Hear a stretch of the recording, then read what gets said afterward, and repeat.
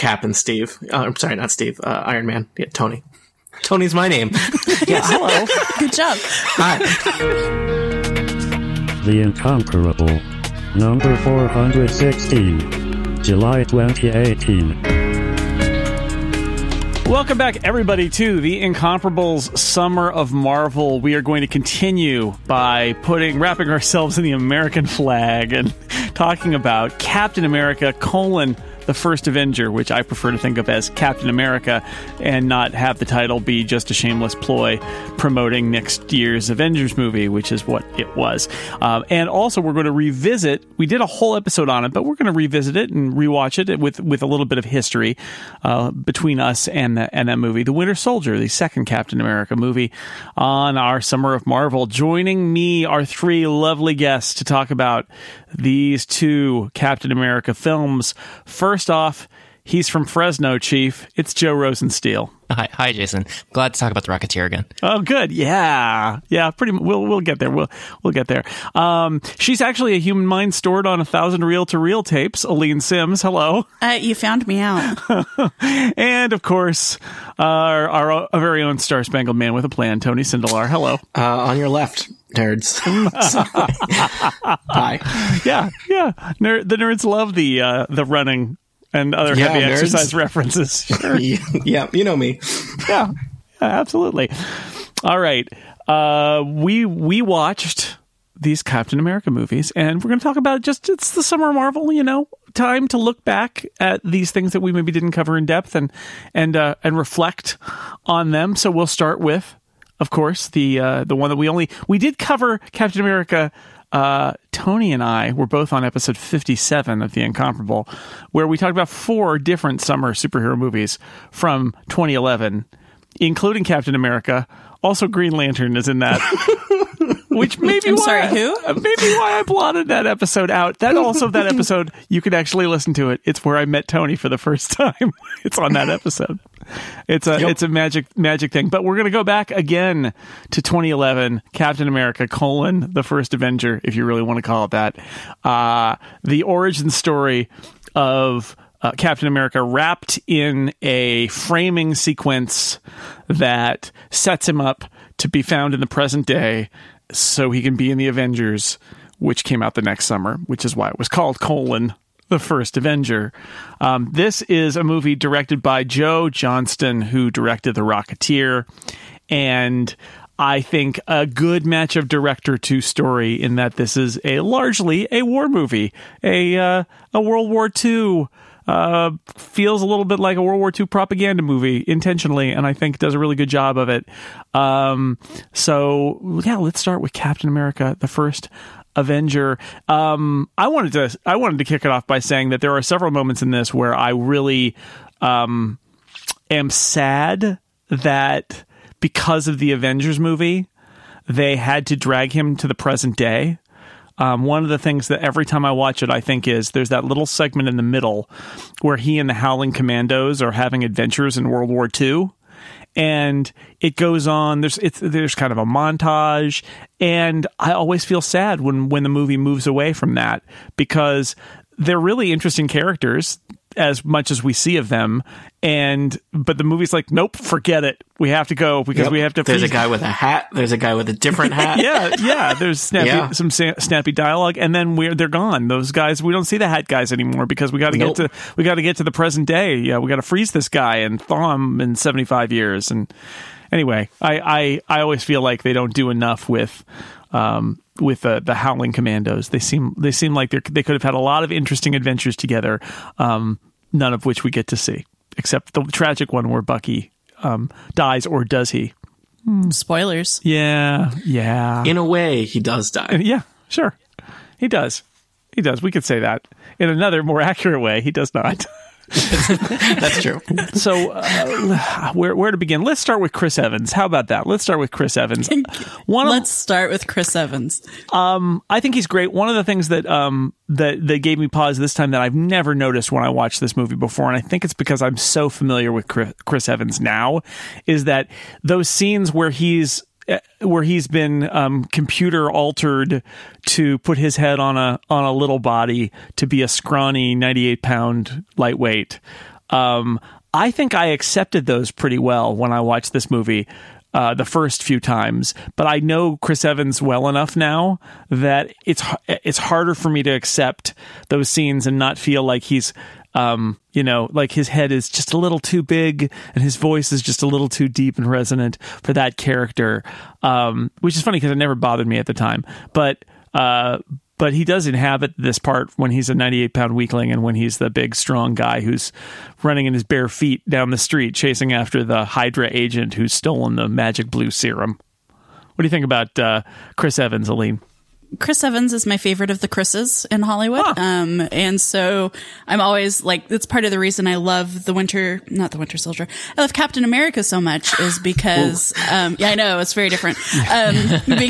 Because I just like Chris Evans. I mean, he's pretty, and like I can't not say that he's not pretty because he is, but I think that he is a good actor, and I think he's a good embodiment for who Captain America is supposed to be. You know, the blonde hair, blue eyed, all American guy. And I also had those moments though watching it this time, and it hadn't bothered me before. I'm like, I don't know that it's aging well. The head on the body. The head on the body. Yeah. It's just, I had a couple of little twinges, especially when he was like talking to like Agent Carter and they were in the car together. And I was like, I don't know. I feel like I can see through the magic a little bit, see through the veil. But I love him. I love his, like he has good chemistry with everybody. Like it's good.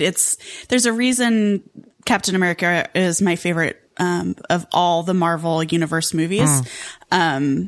These two, like I watch these over and over and over again. I can't tell you the last time I watched, the Avengers, any of the Avengers movies or Iron Man or anything. I watch Captain America over and over and over again. Joe, what do you think about, I mean, I want to hear what you think about Chris Evans in general, but I also want to, I want to hear from you about like what you think about these effects. Now, are they aging? Were they never great? Or is it just our familiarity with Chris Evans that makes us realize, hey, that's not his body?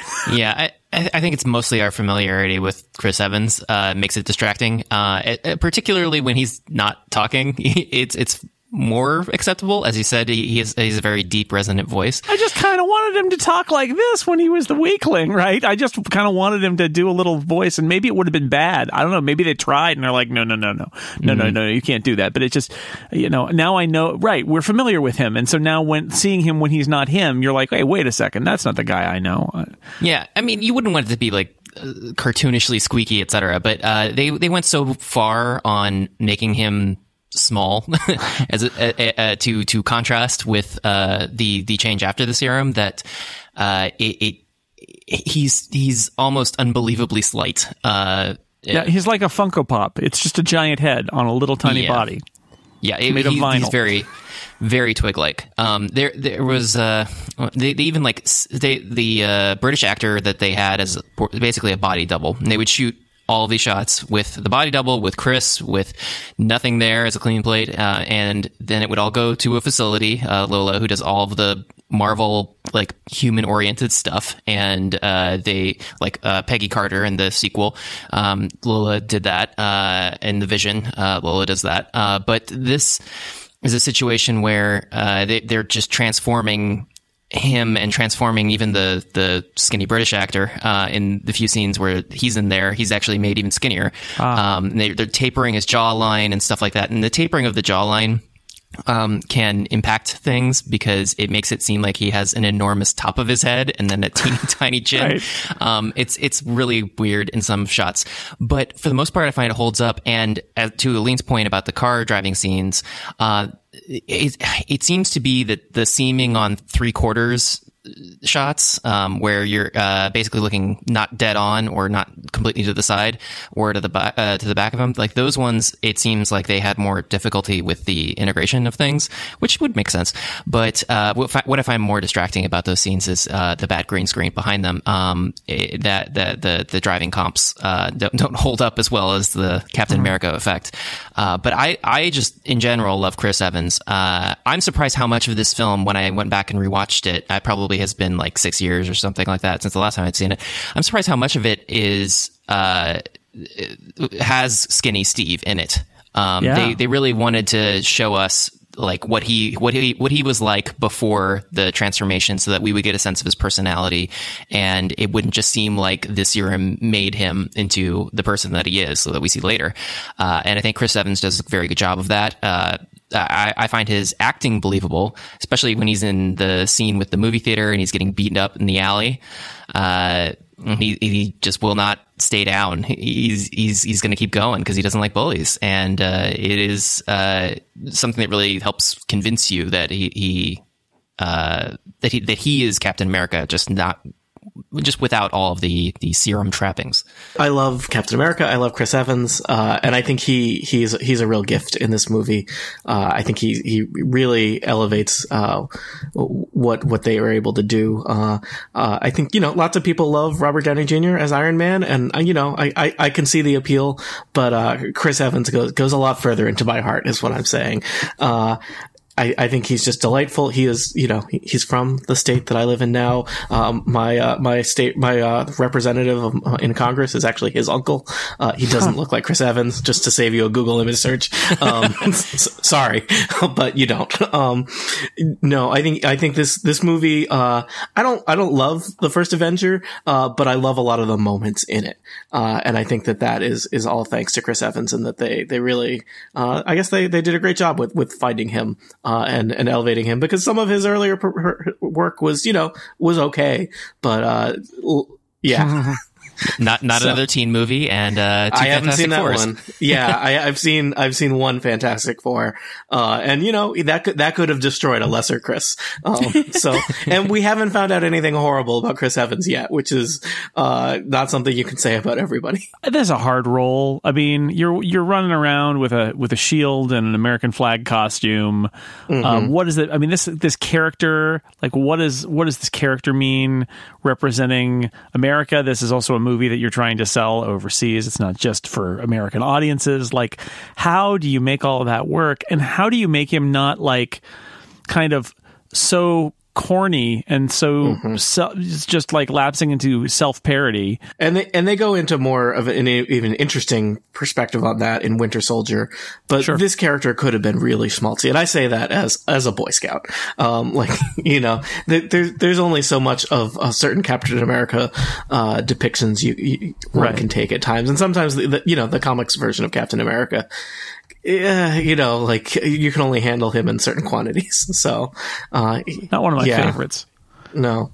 I think it helps that they lean into that during the tour, because then they go into, oh no, but really he's genuinely, good guy who wants to knock Hitler out for realsies. And I think that it helps that they do that kind of self-parody to begin with, and they lead with that. And then they go into, oh wait, there's actually more to it. I feel like it like overwhelms you with how bad the shtick is, so that when he's actually genuine, you're not thinking about how bad it could be, because you've already seen it be really bad. Does that make sense? Yeah, I think this is one of the clever things that the script does, is the moment when he proves himself, right? He gets transformed. So he gets selected against Tommy Lee Jones, who I find very enjoyable in this, doing the Tommy Lee Jones, right? I mean, let's just say it. He's lovable but cranky. Okay, let's get Tommy Lee Jones. But despite all that, Stanley Tucci as Dr. Erskine says, like, no, this is the guy I want. And so he gets transformed, and then he saves the day by chasing the Hydra agent and stopping him and all that in a very fun scene where he's, again, barefoot, running down the streets of New York, uses a cab as a cab door as a shield and all of that, and the kid gets thrown in the water and says, I can swim, and he keeps going, all that stuff. It's great. I love that scene so much. But so he's successful, and what happens? He gets taken away for a PR tour. He doesn't actually get to use his power and fight the war. He's doing it for a reason. He sells more war bonds. He's an effective salesman. He does get booed off the stage when he goes to the front, which then is that twist where you're like, yeah, but he's not taken seriously. This is silly, and it's when he's confronted with the people who are actually fighting the war, he questions, as he should, sort of like what he is doing, and that causes him to kind of change. But it is, Aline, you're totally right. I agree with you completely. Like seeing him punch Hitler. And do his little spiel written on the back of his shield and all of that. Like that's really effective in making you root for this guy who's just been transformed, because he's not living up to his potential. He's not being able to do what he wants to do. Even after having gone through that whole transformation, he still can't actually go fight the war, which is what he wants to do. And so then he can finally do it. And it also leads to those funny scenes.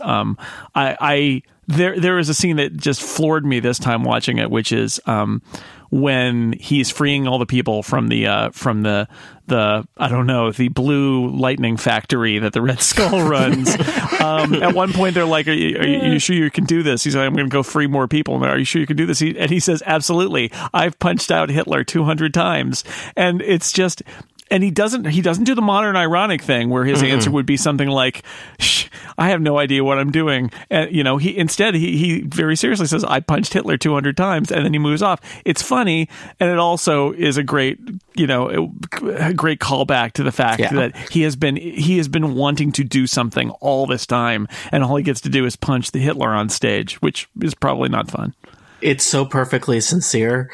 He's not trying to sound cool. He's not trying to impress these guys. He's just stating like his confidence in himself in almost a Tick-like way, that I appreciate. And I think he is joking, but he's joking in the way that character would joke, which is, not a modern ironic way, but a little bit more of I punched Hitler 200 times. Like it's a joke that we can read one way, but it's in fitting with the character. I really like that about it. And that's the great thing, is that he doesn't come across as the Tick when he, even though he totally could, right? As he becomes a hero, he totally could be calling everybody chum and talking about how fighting for justice and all those things. And Chris Evans, you always feel like he's just doing it because he's a decent guy, because that's his superpower. I think the most clever thing in this, mentioning Stanley Tucci earlier, and it's great. He's another fun actor like Tommy Lee Jones, Stanley Tucci, to be in this movie. And the whole point of Stanley Tucci's character is to impress upon the people in the army that he's not looking for a soldier, because what makes a good, or at least he's looking for a different kind of soldier, because what makes a good soldier is not them being mean or wanting to fight and be violent and things like that. It's decency and heroism and being a good person. And that's the whole point of why he picks Steve, is that he sees that Steve, even when he's a 98-pound weakling, is going to stand up for his principles and be a decent person. And in the end, he's a super soldier and he's got muscles and he can throw a shield and stuff like that. But really the thing about Captain America that sets him apart is that he does the right thing. Like, he always does the right thing. He's a very honorable person, and that's his most super power. And Chris Evans gets that across. It's really well done. Let's see, what else? Stanley Tucci, I mentioned. Yeah, I just wish he didn't talk like Ludwig von Drake. That's the only thing that kind of gets to me. There are a bunch of it. I was enjoying Toby Jones's weird Swiss German accent this time too, because this is a movie where there are a lot of people doing accents. Let's just say there are a lot of people doing accents. Yeah, impossible to find any German actors at all. Nope, they're not available. Okay. Speaking of which, let's talk about Hugo Weaving. He's our bad guy. He's Johann Schmidt, the Red Skull. We see him for a while looking like a human being, and then later he is, like he is in the comic books, just a guy whose head is a red skull. I mean, it's not just a clever name. That's what he looks like. And you know what? I really enjoy Hugo Weaving in this movie. He starts at cartoon Nazi, and then cranks it up like 10 notches from there. He fits in with the world that this film takes place in, where there are Nazis like evaporating each other over who gets to be Hitler's favorite, and they have souped up limousines and giant tanks that are 10 times bigger than any other tank that maybe don't make any sense. So I feel like his depiction of the Red Skull fits into the story this movie is showing us and the world they're building pretty solidly. This episode of The Incomparable in our Summer of Marvel is also being brought to you by our awesome friends at Pingdom. Now, why is Pingdom awesome? Pingdom is awesome because they are the company that helps keep your site and the sites you love alive on the internet, online, running smoothly. How do they do it? They're monitoring all the time. They're watching, very quietly watching. So you don't have to. You don't have to be checking, is my site up? Is my site up? Is my site up? Is my site up? Boy, that will get old. I'm tired of it after saying it 3 times, quite frankly. They'll do that for you silently. They're watching, and they'll give you real-time feedback. The moment something goes wrong, ping. You know it. You know what's going on with your site at all times, because here's the thing. Computers are awful and things break on the internet all the time. Somebody should write about computers and somebody should do podcasts about computers for that. Anyway, things break on the internet all the time. It's because of computers. Every month, Pingdom detects 13 million outages, 400,000 times a day. One of the computers that Pingdom is looking at is not doing its job. It's falling down on its job. Come on, computers, get it together. Anyway, regardless of whether you have a small website or a complete infrastructure that's full of these unreliable, dangerous, and suspicious computers, it's super important to monitor availability and performance. You don't want your site to be down and know nothing about it until you get a complaint, until a tweet comes in and says, your shopping cart's not working. Really? And you've lost sales at that point, and it's not good. Or an email, angry email. Dear sir, I'm writing to you because your website is not working. That could happen. Be delivered by a passenger pigeon that's... I don't know. Anyway, you need Pingdom. What I'm saying is Pingdom solves all of this, and it's easy to get started. Pingdom just wants the URL you want to monitor. They'll take care of the rest. Go to pingdom.com/Snell, my name, right now. You'll get a 14-day free trial. So for those 14 days, you pay nothing. You don't give them a credit card. And if something happens to your site, you will still be notified about it. And if you love it, then sign up and use the code SNELL, my last name, at checkout, and you'll get 30% off your first invoice. Thank you to Pingdom for saving us from these really questionable computers that may or may not be reliable, and for supporting the Incomparable. I'm a little underwhelmed by the makeup for the Red Skull. Because they put a lot of effort into the reveal of the Red Skull. Yeah. Where they're like, oh, his face is so horrifying that Toby Jones is hesitating in terror, and the guy painting his portrait is basically like queasy from doing it. Yes. But then when you see him, it's just like, oh, it's just kind of like a Halloween mask, and then we've digitally pushed his nose in a little. I wish it was more like, gory or something to get You're that looking across. for the kind of like the Two-Face in depiction or something like that. Well, for a skull, like look at the bottom. What I noticed this time in that reveal scene is look below his nose, and it's just a face. Like he's not. It's like below the nose, he's just the red face. He's not bone-like or skull-like in any way. They didn't even try.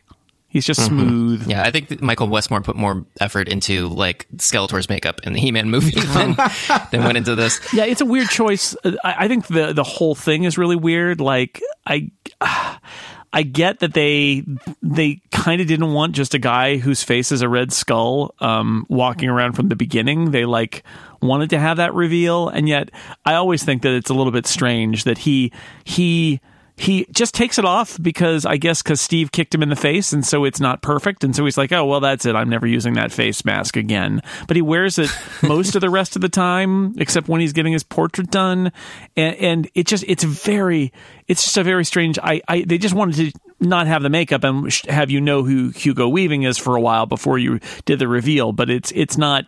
It doesn't really come off as well as I think they intended. Yeah, I mean, I could read into it that there's the kind of transformation he goes through, where in the first half of the movie he is running Hydra as part of Nazi Germany, and then the Nazi party shows up to like, hey, where are you spending all this money? We need to see some receipts. And he kills them. And then I feel like from then on, he's like, I am now doing my own thing. I have outgrown this. And I don't need to wear a mask to make the Nazis comfortable. The scene we don't see is where they're grilling him for the money he spends on the face prosthetics. Yeah. But you just threw that away. You could have fixed that. Why did you just throw that down into the fire while you self-destructed your laser, military industrial complex just burns through so face wasteful. masks like crazy. Yeah. It's so wasteful. Well, I mean, he basically self-destructed the facility because like 10 people got out of a jail cell.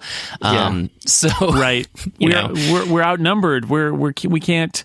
There are some very good lines that the Red Skull does. My favorite of which being when he finally meets, because also there's this.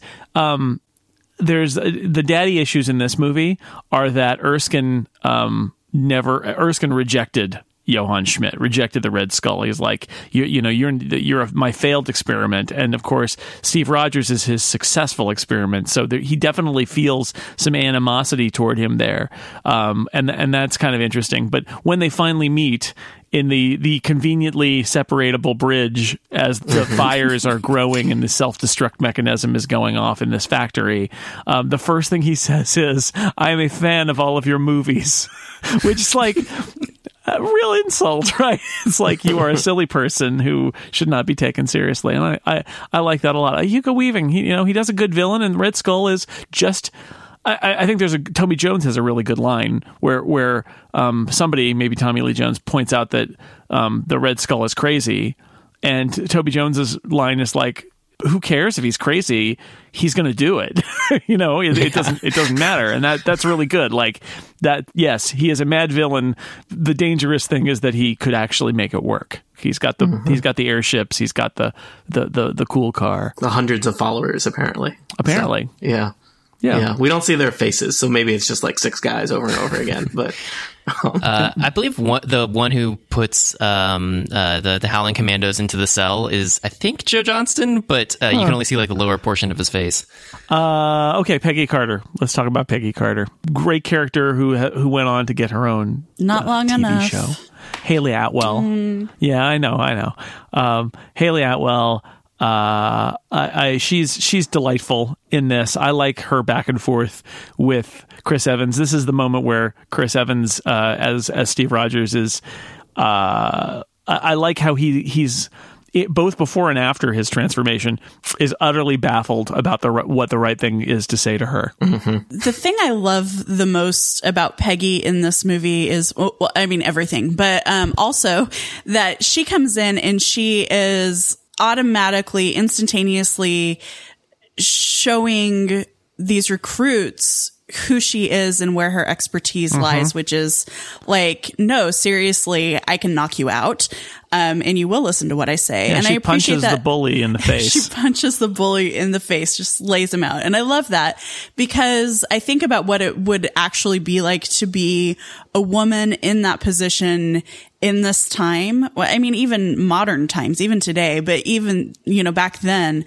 And I'm like, yeah, she would definitely have to do that. And I like that they don't cower away from having her do that, both showing her strength of character, but also like they could have made it so that she was like, oh well, I guess I have to wait for the higher ups to get here to figure out what to do because these people aren't treating me very well. But it's automatically like, nope. And I like that she's like constantly putting Steve in his place. I like it when she fires the gun at him. I think it's hilarious. Oh boy. I love her, and I loved Agent Carter, and I was so sad that we only got it for a couple of seasons because I think she is such an amazing character, and I think that Haley Atwell is a really great actress for her. That it just is so good, so good.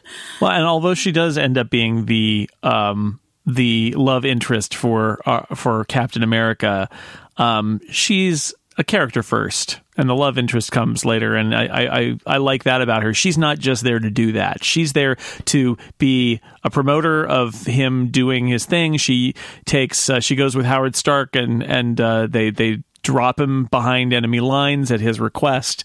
She is, she's got authority in the training. She's got authority in the war rooms in the UK.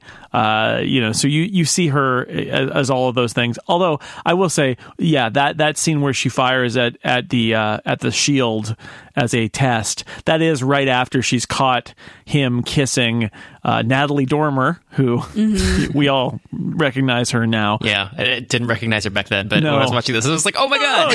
Look who that is. And then so she empties, several bullets into the adamantium shield. And he's like, I'll take it after she leaves the room.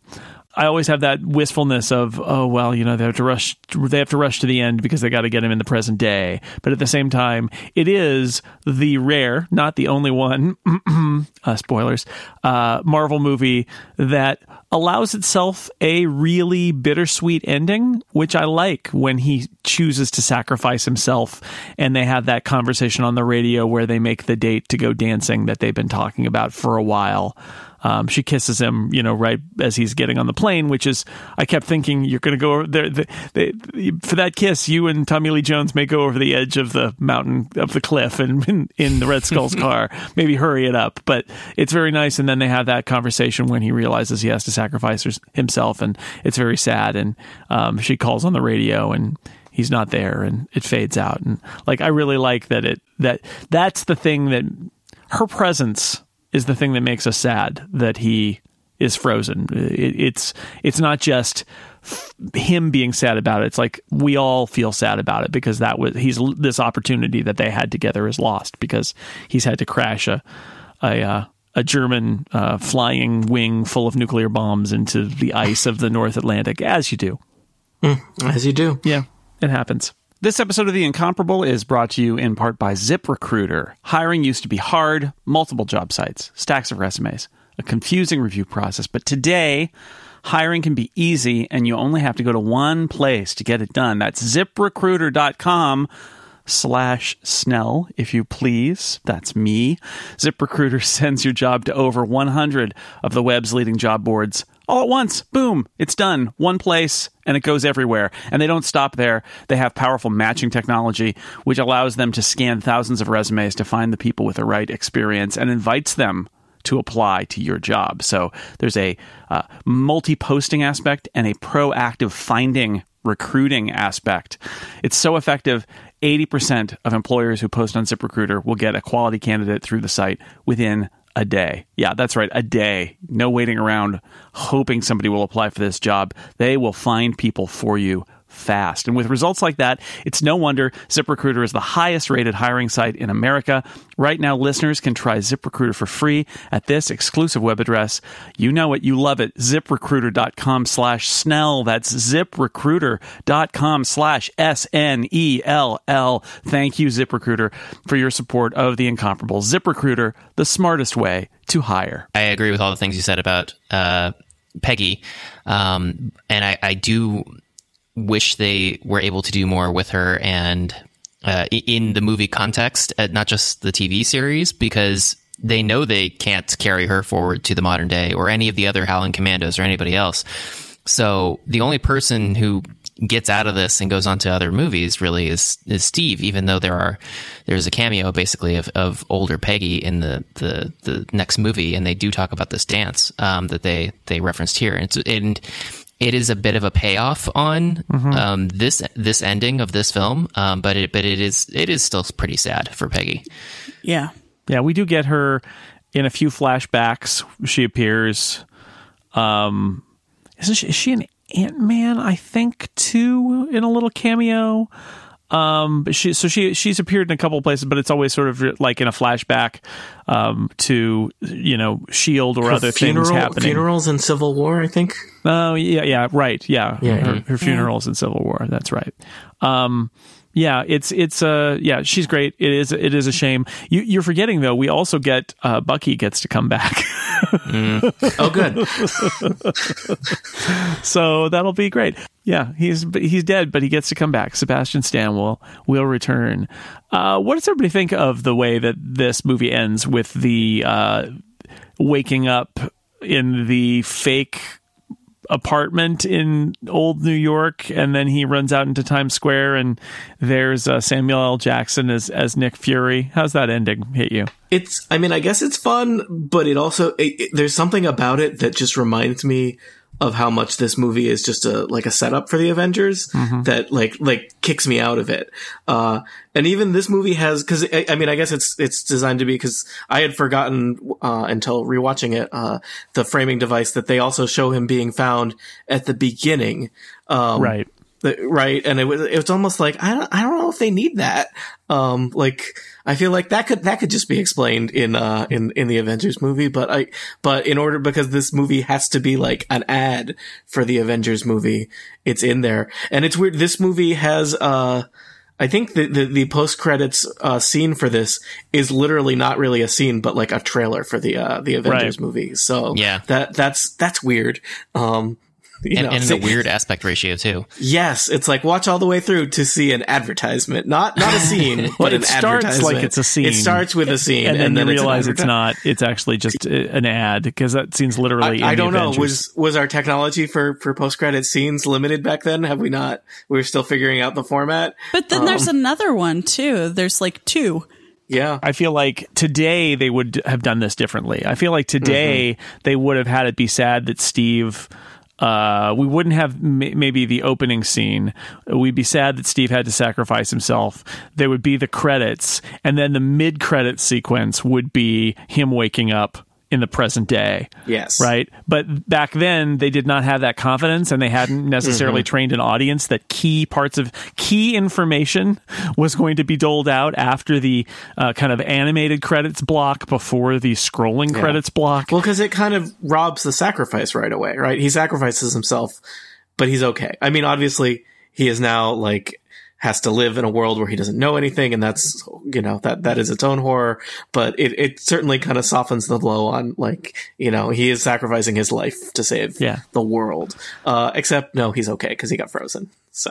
My big problem with it is I don't understand what Nick Fury's end game was with it. Like, oh, we're gonna make him think that it's 1940 whatever, and then we're gonna gradually bring him up to speed. Like, I don't understand what that is. What Fury says, the way Samuel L. Jackson plays it comes across to me as this, the stupid doctors wanted it to do this way, and I thought that was dumb, but they insisted that you would have been better this way, and so I let them do it, and I was proven right that it was dumb. I think they were just trying to ease him in a little bit and break it to him gently. But every time I watch this movie, I think, because he breaks through the set that he's in, and there are those photo backdrops. It's like, did they not expect him to like go to the window and notice that it was literally just a photo backdrop? It's not like he could, like, he literally, once he got out of bed, the jig was going to be up. And yet, so what were they thinking? I do like whoever the woman is who is cast as the fake nurse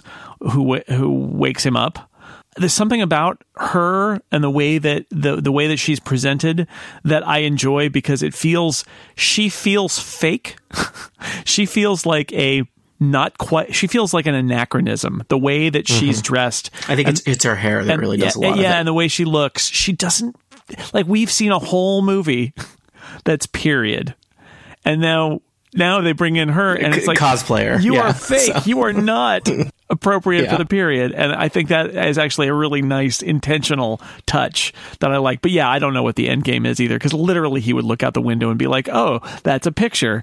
He doesn't need to detect what Dodger game it was at Ebbets Field, because there are pictures out the window. It's I mean, maybe, I think probably their plan was like, oh, you've woken up. Look, we need to talk. A lot has happened since you've been gone. Yeah. Please don't Hulk out and destroy our headquarters. Please don't Hulk out and destroy our headquarters. And then they have to explain what the Hulk is. And then they have and then it's like, we have a manual of cultural references you're going to need to know about. And unfortunately, he Hulked out and destroyed their headquarters right away because they played the wrong baseball game. Well, really what he did was he knocked down a set, went through a door, and walked out into Times Square. And he didn't have to go very far. Yeah, so. I have a lot of questions about how, like, S.H.I.E.L.D.'s real estate decisions. Yeah. Why?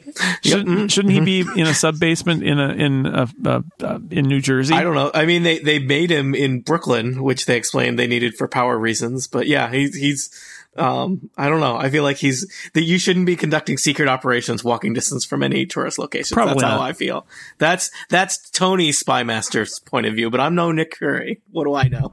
Yeah, I know the reason why they did it like movie wise, because they want to show him juxtaposed with like the most jarring transition possible and what could be more jarring than Times Square. But at the same time, you do have all these questions about like tactically, budgetarily, like militarily. Like, it doesn't make any sense. But you're right, though. I get it, because I love him running out into Times Square. I think that's such a wonderful, just pure movie moment of how does this guy discover that he's been frozen for 70 years? He runs out into Times Square, and we get a 360 as he's looking around at all the flashing lights and the moving screens in Times Square, and then the cars pull up and Samuel L. Jackson gets out.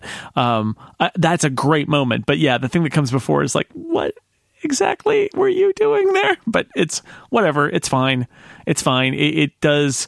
they would. I think they would structure it differently now. But back then, I think there was serious concern that people would just leave when the music started playing, and then they'd come the next year to see the Avengers, and they'd be like, "Hey, how's Captain America in this movie? He died at the end of Captain America." And then somebody would be like, "No, but there was that scene after the credits, but before the other credits." And they're like, "What? I just left. I had to go back home." What, do I have to like read a Wikipedia article before I can understand this movie? What's this? But now we're all trained to just Kids sit today. there. Sit there and watch it. Well, the last thing I wanted to say about this movie is, again, Joe Johnston, director of The Rocketeer, another period piece. I think a great choice for this. I love how this movie looks. I love how it sounds. I love that it is that period World War II movie, the way it looks, the Red Skull's car, all the costumes, where that scene where he's running barefoot chasing after the Hydra guy, like in the high waters. It's awesome. All the period detail, the Stark Expo with the flying car, which is like knowingly echoing Iron Man 2, but setting it in the past with Tony Stark's dad. I get a kick out of that. I think that's really, really funny too. I love, that's one of the reasons I love this movie, is that it is trying to be, for most of its runtime, this weird combination of, yes, it's a superhero movie, but it's also a World War II propaganda film. It's a war movie. It's about like, we're going to punch Hitler or the Red Skull in the face. And I think it's really effective. And I think that's why I think that Joe Johnston, because he did The Rocketeer, it's like when they chose him to direct this movie, I was like, that is the perfect choice for the material, because that's somebody who, The Rocketeer similarly is a really great, fun movie that leans on the period detail. Yeah, and it has an Alan Menken musical number right in the middle of it, so it that calls in all like maximum World War II propaganda stuff there in the middle. So they're like heaping dollops of style decisions all over this. Like it is not a generic movie in any way. It doesn't feel like it could have been directed by just anybody off the street. It certainly doesn't feel like if the Russo brothers had been working on this at the time that it would have looked or sounded anything like this. No. So I'm happy that we have this, even though it is a bit of an artifact in terms of like what the Marvel universe is like. When you're looking at like the world of tomorrow and things like that, things just, they don't seem real. Everything's just a little larger than life, and the saturation and the color palette and stuff like that, it's all tweaked in a very vintagey, nostalgic, but not realistic way. So I appreciate his artistic vision. I love that those carried on to the Peggy Carter series too. Like a non-zero part of the reason I love the series so much were those, like the costumes and the period touches and how they like adapted like what their view of high tech in the 40s and 50s like looked like, I think was all really great. And that's, I think that's part of why I love Captain America and Peggy Carter so much, is that it has those things. I think on one level, this shows that early on that a Marvel movie can be different and have a different feel. And we've seen that in the last few years with a few Marvel movies, but this was an early case where, yes, there is part of Marvel that seems to be like, we just need to make this movie so we can go on to the Avengers, but at the same time, it is a very different feeling movie, and it's a sign that they can make these movies and have them be different. They don't all have to feel like they're the same. Now, the writers of Captain America, Christopher Marcus and Stephen McFeely, went on to write The Winter Soldier, but it was directed by the Russo brothers and not Joe Johnston. It feels very different. The model for the 2014 movie, The Winter Soldier, was sort of 70s paranoid conspiracy movies like 3 Days of the Condor. And so, of course, you cast Robert Redford as a senior government official.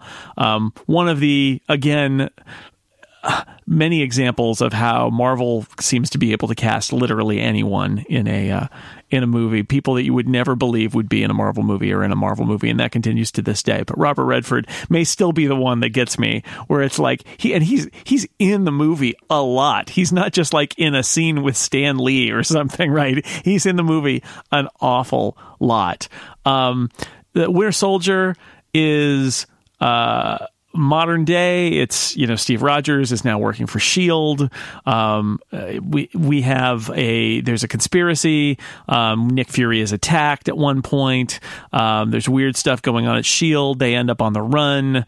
There's a trip to a bunker where we meet the computerized ghost of Arnim Zola, which is one of my favorite scenes in the movie because it's so super strange. We discover this mysterious villain, the Winter Soldier, an assassin who turns out to be sort of inexplicably, in the movie context, Bucky, who somehow survived because of probably Toby Jones's experiments on him. There's a line about that he was able to survive somehow and then was kind of brainwashed and turned into an assassin by Hydra. We did talk about this in episode 190 of The Incomparable, which was titled "The Cloud is Run by Hydra." And but I wanted to just ask everybody how they thought about this movie upon revisiting it, because it's probably been a little while since you've seen it, and certainly it wasn't fresh in your mind like it was when it came out 4 years ago. Tony, what did you think about Winter Soldier upon rewatching it? What were the things that struck you? I guess it helps that it's more recent, a little bit more recent than First Avenger. This one holds up better for me. I think it's the story is a lot more interesting to me. I guess I'm probably more interested in spy movies than war movies. I like the modern day take on it. I love everything about, Captain America now has this suit that's more like a stealth suit. I like his arguments with Nick Fury about, like, are we even doing the right thing? What is all this? Like, what has happened to America? Robert Redford is great. I think just a lot of the action scenes are a little bit more exciting than anything that we got in the First Avenger. This is the one where the Captain America movies start to get kind of muddled in my head in terms of whether they are Captain America movies or Avengers movies because of the number of characters in them. Right. This is like the halfway point between Civil War, where it's like, I don't understand why Civil War is not an Avengers movie. It's contracts. Contractually, it couldn't be, but I think that's exactly Thanks. right. As a person watching a movie, that makes sense to me now. This is a Captain America. The way I describe it is this is the Captain America and S.H.I.E.L.D. movie. Yeah. Whereas Civil War is a Captain America and the Avengers movie. So I mean, this one is great. The action sequences, which is part of what I show up for a Marvel movie, stay with me a lot more from this one, including some that are not Captain America centric. The extended kind of chase scene with Nick Fury really stands out. I think this is the best movie with Samuel Jackson in it of all the MCU movies. I think he does the best. He has the most to do, and he gets his own action scene, which is great when he's under assault on the street. It's really great. I also really like that overpass, freeway overpass extended action sequence where there are a bunch of different people running around, and Black Widow gets her time in that, and the Falcon, Anthony Mackie gets his time in that too. Like everybody gets a little piece of time there. The action sequences are really good. I know not everybody, I think Lisa Smizer in particular does not love Sebastian Stan as the Winter Soldier / Bucky Barnes, but I think he does an okay job in this. I mean, the degree to which he plays the menacing, soulless assassin is pretty good. I mean, he's got that good, wild look in his eyes. I love the part on the street, at the start of the sequence you just mentioned, where like he basically kind of wanders around and he has this like little crew with him that just like puts weapons into his hands and then he uses them. That sticks with me a great deal. So I have a hard time. I watched these movies back to back today, and my brain still cannot connect that is the same person in the first movie versus the second movie. Like, it's just, I don't know. You give him a little bit of scruff and some greasy hair, and my brain just is like, oh, that's the perfect disguise. This is how Superman survived. I have watched this movie with people. I think maybe my wife did this, where there's that big reveal, where because his mask comes off, and there's that long shot, and you see Steve, and he's like, and we see his face some more, and you see his face some more, and Lauren was like, am I supposed to know who this guy is? Yeah. No, me too. That's how I felt when I first saw this movie, because it had been such a long time since I had seen the first movie. And I have to say that Bucky Barnes in the first movie is not particularly memorable, sticky. Yeah. Compared to all the other Howling Commandos, he's just the one that knew Steve before he was Captain America. Basically. Well, I mean, there's a big scene with his death, and Zola being responsible for it, and all this other stuff. Like there is stuff in there for Bucky. It's just that because he dies way before the end of that film, dies, quote unquote, but he almost is not important for the last act of the film. And in this one, all of a sudden, this guy shows up, and his face mask comes off, and it's just like, okay, you don't look anything like that other guy. So I don't know where you came from. They even tried to put it in a flashback in here to make us connect to the first film. It's shot very differently from how they shot the scenes in Brooklyn in the first film, but they have they have Bucky and they have Cap as they appear, basically Scrawny Steve, and they try to have us connect it that way, but it still is jarring for me how they chose to do this with the reveal. Like it just feels unnatural because you don't fluidly connect that this is the same person, and then you sort of try to fill in with this flashback. It doesn't work out for me. I think part of what makes it particularly not work for me is that it seems like it was probably done more recently than when they filmed the First Avenger, and Sebastian Stan has continued to age, as most people do, and so it's like he doesn't look like he's 18 in that flashback, right? So it's like, I don't understand, is this actually Steve's childhood or what's going on, because this looks like you just made this last week. And I think too that the first movie, we don't get a lot of character development for him, because most of what we know about him is connected to Steve, and it's not really a huge emotional note for me when he dies. It's like, oh, Steve lost his friend, that's sad, but it's not like, oh, this guy with this rich life and whatever. It's just this guy who was part of an entourage who Steve happened to know.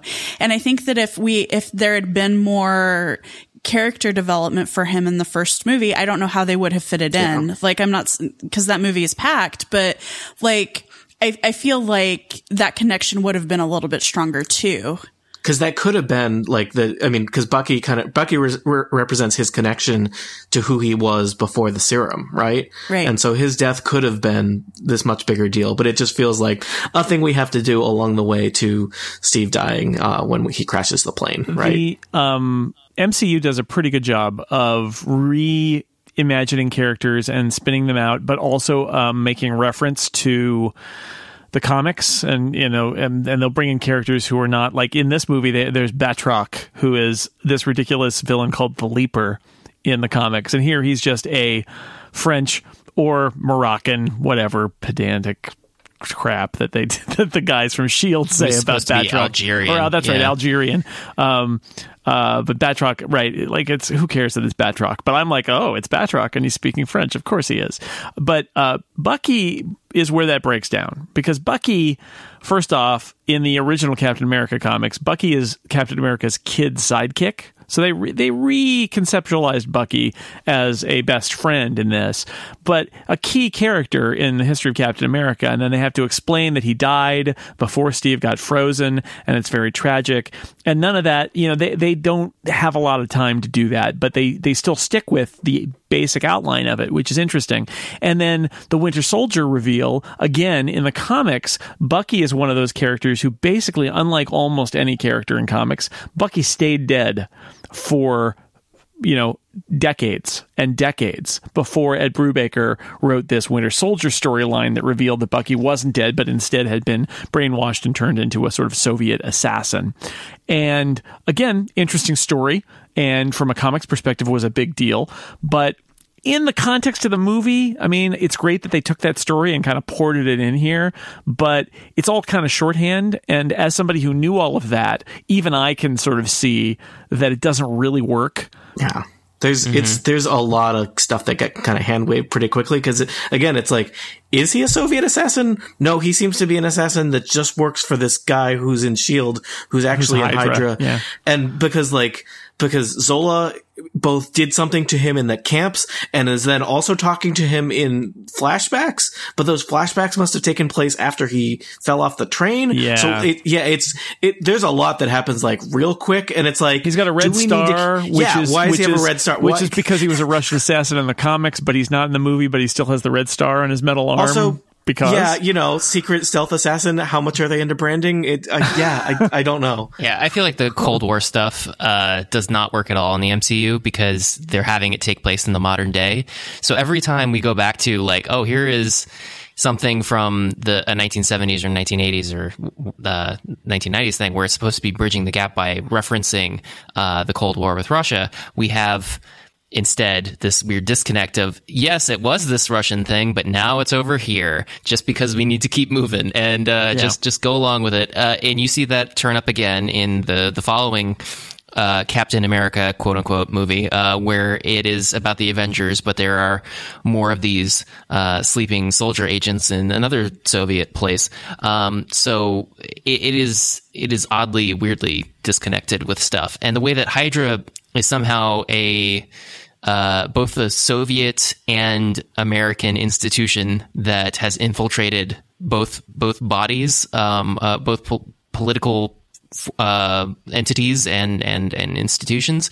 It makes it really convoluted to sort of keep track of why anyone would go through the trouble of taking over the world in this way, but it is woven in throughout this film. Yeah, Joe, let me help you out here. The easiest way to take over the world is to first take over the world secretly and then take it over unsecretly. Now you'd think that sounds like I have to take over the world twice, and you'd be right, but let me sign you up for Hydra. What good is it if it's secret? You want people to know that you run the world, right? Yeah. If you don't have a handshake and can't whisper to people, "Hail Hydra," creepily when you're not observing normal laws about like personal space, is it even worth running the world? I think the instinct to use the Winter Soldier story was, I understand it, and I think Sebastian Stan is fine. I think Cap trying to get through and being willing to sacrifice himself to save this guy who's trying to kill him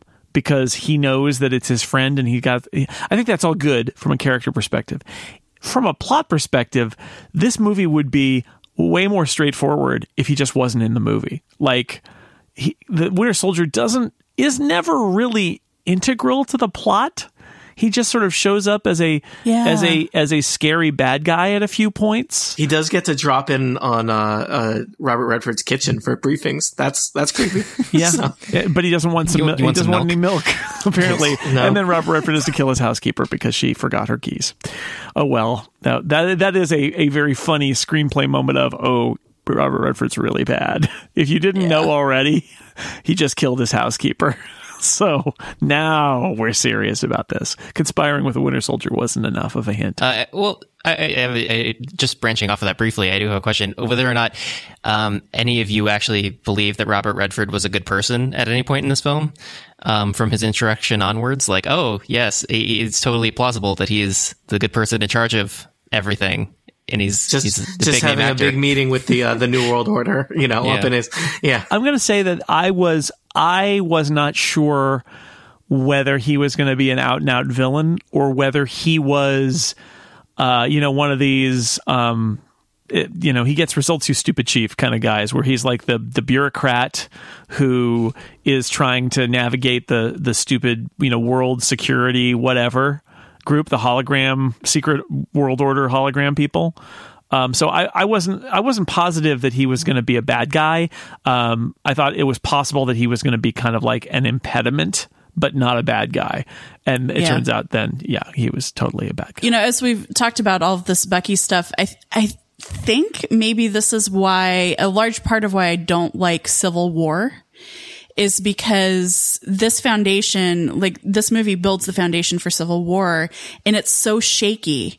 And then you add, and I know this isn't the Civil War podcast, but then you add all of the convoluted, we're fighting because we can't communicate and we can't talk to each other, and look at us, we're big burly men plot point, and the whole thing just falls apart for me. Yeah. And I think this is why. I think I think you're onto something there, that I enjoy Civil War and I love Winter Soldier, but they built a huge part of the plot foundation of Civil War on us caring about the relationship between Cap and Bucky.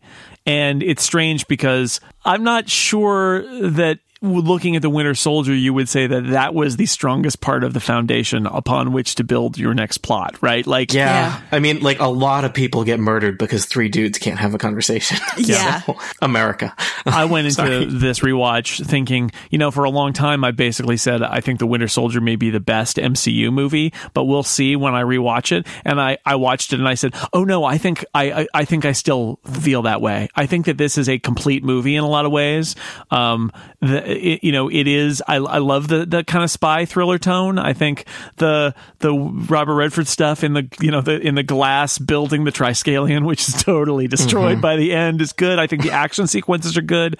I think Samuel Jackson gets the most to do in any movie here, and I love that about it. I think you could argue this is the best Black Widow performance. It is. In any of them is. Too. Yeah. So they get stuff to do where usually they're like way on the outskirts, but here they are really in the middle of the action with Captain America, which is, I think this is MCU character utilization at its strongest, really.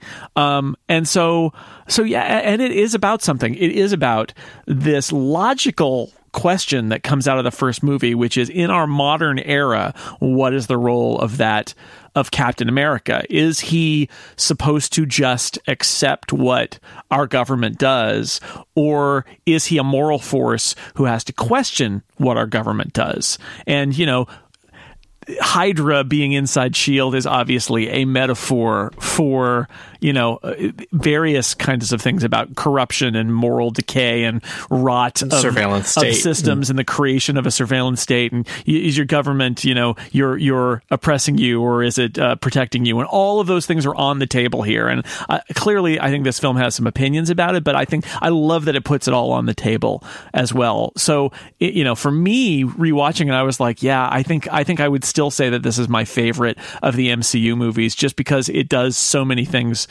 so well, and that's despite the fact that there's that super weird scene where they're in an Apple store. They're like twins. I love that, though, only because, or primarily because, I've walked out of every Avengers movie mad about Black Widow, like just fuming about Black Widow and how there's so much she could do, but oh look, no, she doesn't. She can't. The men take over, whatever happens. And in this movie, she is capable and she saves his butt over and over and over again.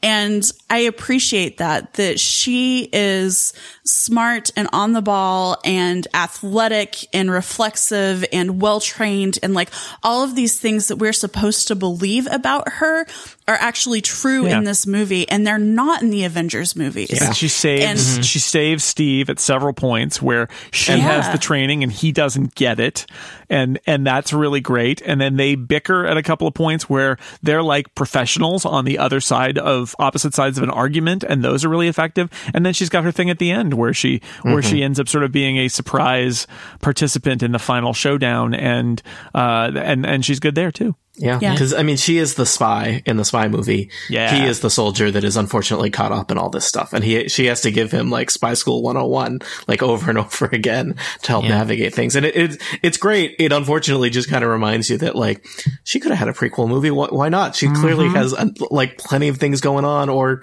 I don't know if it had to be a prequel movie, but yeah, there's no reason there couldn't have been a Black Widow movie. Also, it reminded me, I had forgotten how much I hate the poster for this film, which has like a horribly photoshopped Black Widow. So that I don't like that part either. I really think that this movie helps by being on a more human scale than an Avengers movie typically is. There's no intergalactic space god robot stuff in this. Like everything is about people fighting other people. It's America versus America. It is these people who are normal human people for the most part, except for Bucky and except for Captain America.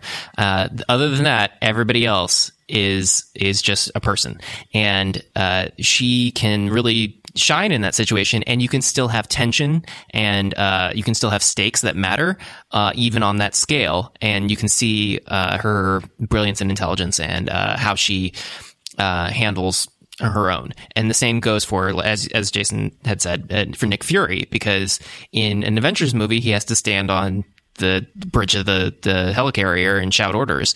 But in this one, you can throw him into the mix, and you can really see why he is qualified to do what he does, and also why he is paranoid.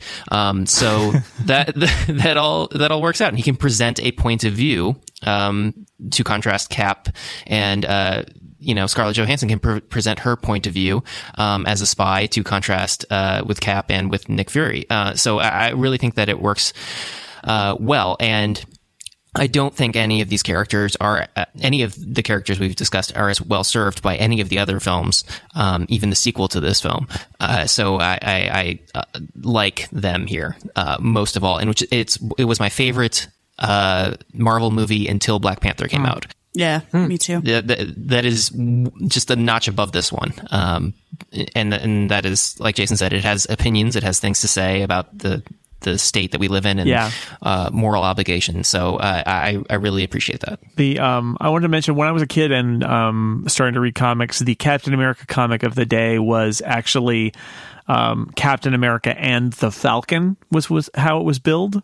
And there's a moment in this movie, like we go like more than an hour before Anthony Mackie gets to use his wings. But I really enjoy that. I really enjoy that character. I like that. I love the first scene where Steve is passing him as they're running around the reflecting pool, and then they have that chat because they are soldiers, and they have this link, and he says you should come to the VA, and you can impress the girls there, right? But it's also like, you're a soldier, there are wounded people. You could come visit them. And then Steve does that, which is great. He also talks about how he flew, which leads to that great setup later, which is like, you said you were a pilot. He said, I never said I was a pilot, which is great. And then when you see him fly, it's really great, because it's like, he's the Falcon, but he's a soldier who has military tech that lets him fly. And that's such a great, I mean, it's a really cool thing, that scene where he's being chased by like missiles and fighter planes, and he's just a guy with wings, is really great. It's a really great moment in that sort of climactic battle, all the stuff he does before he kind of gets grounded. And so Anthony Mackie is great, and that character is a lot of fun, and what they have him do is a lot of fun. And I like that he also is a representative of the modern soldier, so that when they have like the therapy group at the VA, and Steve comes and all of that, like, and then they go back to him and they need his help. I just think the whole through line with the Falcon is really well done too. I like how they kind of play up that, like, he believes in Captain America and is just going to kind of follow Captain America into battle and do whatever. Like, I think he has at least one or more lines where that's just explicitly what he says. Is like, whatever you say, I'm with you. Me. Right. But he still gets to have like a personality, and he's fun, and they do. Yeah. I mean, the fact that he is like a counselor at the VA, like, that's a lot more than we get in a lot of other Marvel movies for a secondary character, right? So I think he's really great, and they use him a little bit more for comedy in his later movie appearances, but it's with so much else going on in this movie and so many secondary characters, it's impressive that like he doesn't get lost, because they do such a nice job with him. Yeah, he still has comedy in this film too. Like when he says, "You people do eat breakfast, don't you?" That's one of my favorite little payoffs. And then later he's like, "Captain, you were heavier than I thought you were," and he's like, "Yeah, I had a big breakfast." That's one of my favorite like little payoffs. Yeah, no, it's a good character, and he doesn't get lost. He gets his moments to shine in this movie, and it warms my heart too, because like I said, when I was a kid, Captain America had a partner, like the Falcon and Captain America. That was like they teamed up. That was in the 70s, like they were a pair. And so when they meet here, just like a little my kid comic book reader in part of my brain was like, oh yeah, good, they're going to be buddies, and they are. And like at the very end, he's like, I'm gonna you don't have to come with me, and he's like, no, I'm gonna come with you. We're gonna find this guy. Like he's not a comic book sidekick, but he is a guy who wants to help too, like Steve does. He's a soldier, and he's like Steve, and he wants to help and do the right thing. And Steve does not like rescue him or save his life or any of the other tropes that you get for like building up your sidekick, disposable fodder people. It's just like, no, you're like a guy I met a couple days ago and we connected because we have some shared life experiences, even though I'm like 75 years older than you and have been trapped in ice. Like I can talk to you and I can't talk to anyone else apparently. Yeah. By the way, the payoff of having him recommend the Marvin Gaye album, and he gets out his little book where he's written down all the things that he's missed that people are telling him to see, including it's a Star Wars and it's lined out, and Trek instead is the one that makes me laugh. But the payoff that really gets me is when they're down there with Arnim Zola's computer, and again, in a rare moment where Black Widow gets to be funny, she says, "Shall we play a game?" And she turns to explain it to him, and he's like, yeah, I've seen that one, which is great. It's like he's working on the list. He's seen more games now. You don't need to suggest it. And then I started to think to myself, oh, that's really interesting. Captain America trying to figure out what's happened, learns about the Cold War. One of the ways he does that is he watches war games. I'm like, all right, that says something about the world we live in and how the world has changed since he was frozen in ice. And it's just a throwaway joke. And yet there's something there, even in that one line about like, what is this world that he's come back to, that he's seen war games. He knows that mutually assured nuclear destruction is something that's built into the world. While it's still a funny joke. But no Thai food though. That's a little weird. Yeah. And sad.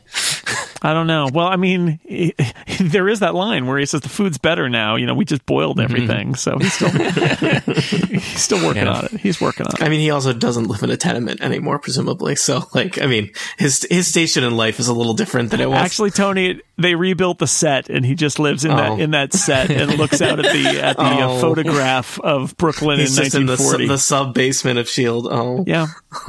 Does anyone else think it's weird that he lives in just like an apartment building where there's a laundry room and he has a washer dryer that is a luxury that other units in this apartment building don't have?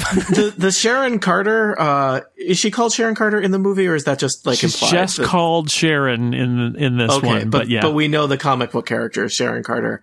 It feels like they meant to write more for that plot thread and then didn't or something. Like it's a little weirdly truncated.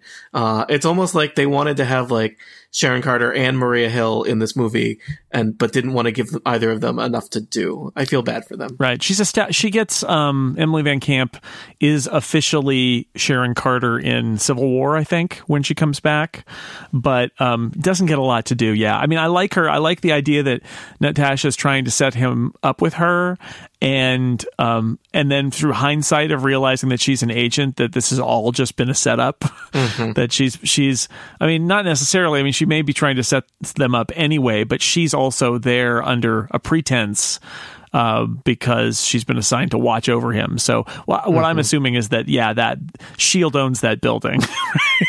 I think Natasha just likes suggesting who to set Steve up with because he finds it coworkers. Like I think she is amused by it because he is mildly annoyed by it, and that's just that's part of their coworker dynamic that I enjoy. Yeah. Also, it basically is just him talking about Bucky the rest of the movie if you don't have any female love interest for him. So they probably, I assume, felt some need to do that. Well, there was also the I mean, at least they didn't go in this movie to explain that this is literally Peggy Carter's niece or grandniece or whatever. But just creepy. There is the I think that's why they didn't. But what I like about it is there is this, he sees Peggy and she's very old and she's kind of confused and it's very sad. And then the woman across the hallway from him she's very nice and all that. And I feel like feeling that kind of tug back and forth of like the thing that was just a moment ago for him but is lost, and then this new possibility, and how that's all very kind of bittersweet, and he doesn't know what he really wants to do. Like Natasha says, it's the first kiss you've had since 1944 or whatever. I think that all goes together to build this case that Steve is a man out of time and he isn't quite right yet, and he doesn't know quite what he's feeling about his place in the world, and that fits into the larger story where he doesn't really know either. So that's why I thought it was effective that Natasha's trying to set him up, and there's the woman across the hallway and all of that, and the sad sort of scene with Peggy in her nursing home. All of that I think did fit thematically. Another reason I like this movie. It's a great movie. I'm going to have to revisit, like, I've only seen Black Panther the one time, so recent movies I'm holding off on where I'm going to slot them, but I was very pleasantly reminded how much I like The Winter Soldier. And I like the original Captain America too, because it's so fun. It's like comfort foodie to me in a way that Winter Soldier isn't, but I think Winter Soldier just, if I'm thinking about a movie that's going to make me think and also has good action and is also funny and has good use of characters, like Winter Soldier ticks all the boxes for me. Yeah, I mean, it's not the most like brilliant spy war movie, but for Marvel, it's still a Marvel superhero movie with like probably 3 more giant action set pieces scenes than are necessary. Right? It is still that movie, but it's got a bunch of other stuff in it that's good too. So, I don't know what action set piece I would cut out of this movie is the other funny thing about Winter Soldier. Yeah, because they're all pretty the boat well scene done. Is exciting, but I don't know if it's needed. There's kind of a lot of parts to it, right? There's kind of multiple little mini actions in that. And then the first chase scene with Bucky might be a little bit too. I don't know. I always get occasionally a little thrown by what is Captain America's like full kind of durability, because sometimes he seems to, and I mean, I guess, it's whatever he needs it to be. Sometimes he really pours it on, cause sometimes it's like he's very tough and athletic, and sometimes he is clearly superhuman. I think I was particularly reminded of that in when he's first Captain America in, the First Avenger. And I like the part where he's running and he can't corner right and he crashes into the shop window. Right. But then later he's like jumping over cars, and I was like, can he always jump over cars? It feels a little bit more like Spider-Man or something than something a big guy can do. I felt like rushing, like him smashing through drywall in this movie, chasing people, works a little bit better than leaping over cars, but I was still like, is that can he always do that? I don't know. He jumps out of a plane without a parachute. He jumps out of a plane without a parachute. That just seems like a bad idea. I don't know. I mean, like, why not? The parachutes are there. He's impatient. Do you see how much he got done before the other guys even landed with their parachutes? I mean, that's true. But I mean, can you just jump out a little early? I don't know. That seems like a bad idea. Yeah. Like, what if you hit your head? I'm concerned about you, Captain America. Yeah, well, that's why he has the helmet. He should keep the helmet on. I don't know. I feel like, safety first. That's my feeling. Okay, good. Anything we haven't discussed about these two movies that we should talk about before we go? The Under Armour shirt is surprisingly tight. I think he could have bought something else. But I think that's about it. I think I've covered everything I want to say. Full credit to Under Armour. This time through, I was like, well, welcome to the 21st century, Steve Rogers. You're doing product placement. Good job. Yeah. Natasha buys his shirts and she intentionally gets them in that size. Yeah, So, that could be. She's a spy. She's sneaking into his closet and switching out the labels. It's real frustrating. So To wrap it back around again, like, as a longtime comic book reader, yeah, Captain America, there are good stories with Captain America, but a lot of times he's kind of boring. Like, he's just kind of boring. And Marvel managed to make some of the best and most interesting movies using that character at the center. And that's credit to the writers, credit to the directors, and credit to Chris Evans for holding it all together. I think all of those things are true. But I think we're fortunate to have good Captain America movies, and we did. So, hooray. I'm happy about that. Yay. USA. Yay, America. USA. Or at least yay, Chris Evans. We'll say that. Because what do we decide? He's the favorite of the Chris's. All right. Next up on the Summer of Marvel, we are going to be revisiting the Avengers movies. So that is the opportunity. And this will tell you what I think of them. We'll talk about the Avengers movies 1 and 2 and Captain America Civil War, because it's an Avengers movie. So we'll be, with the benefit of hindsight, we're going to look back. I think it's going to be interesting to look back on those movies and see, with a few years in the review, what we think of them. And then we'll move on to do more, because the Summer of Marvel will continue. But for now, I would like to thank my guests for taking apart these two wonderful Captain America movies with me this evening. Tony Sindelar, thank you very much. My pleasure, Jason. Goodbye, nerds. Aline Sims, thank you. I'm sorry my opinions on Chris's are so polarizing. It's okay. Everybody gets to have opinions about Chris's. It's that's my personal credo is opinions welcome. Opinions for all. Opinions about Chris's welcome. And Joe Rosensteel, thank you. Thank you. And thanks to everybody out there for listening. The Summer of Marvel continues next week, because, there are lots of these movies, and the summer stretches on and on and on. Until then, dear listener, goodbye.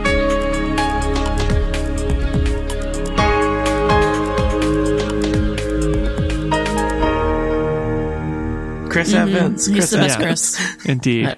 More than Chris Hemsworth? Yes. Yep. I mean, I would give it to him too, but I understand the appeal. That's fine. They're all good. We can all like our Chris's. No. Chris Pine is awful in every movie. I'm staking this. This is my stake in the ground. Oh, you're gonna get tweets now. Yeah. People can tweet at me. It's okay. I will die on this hill.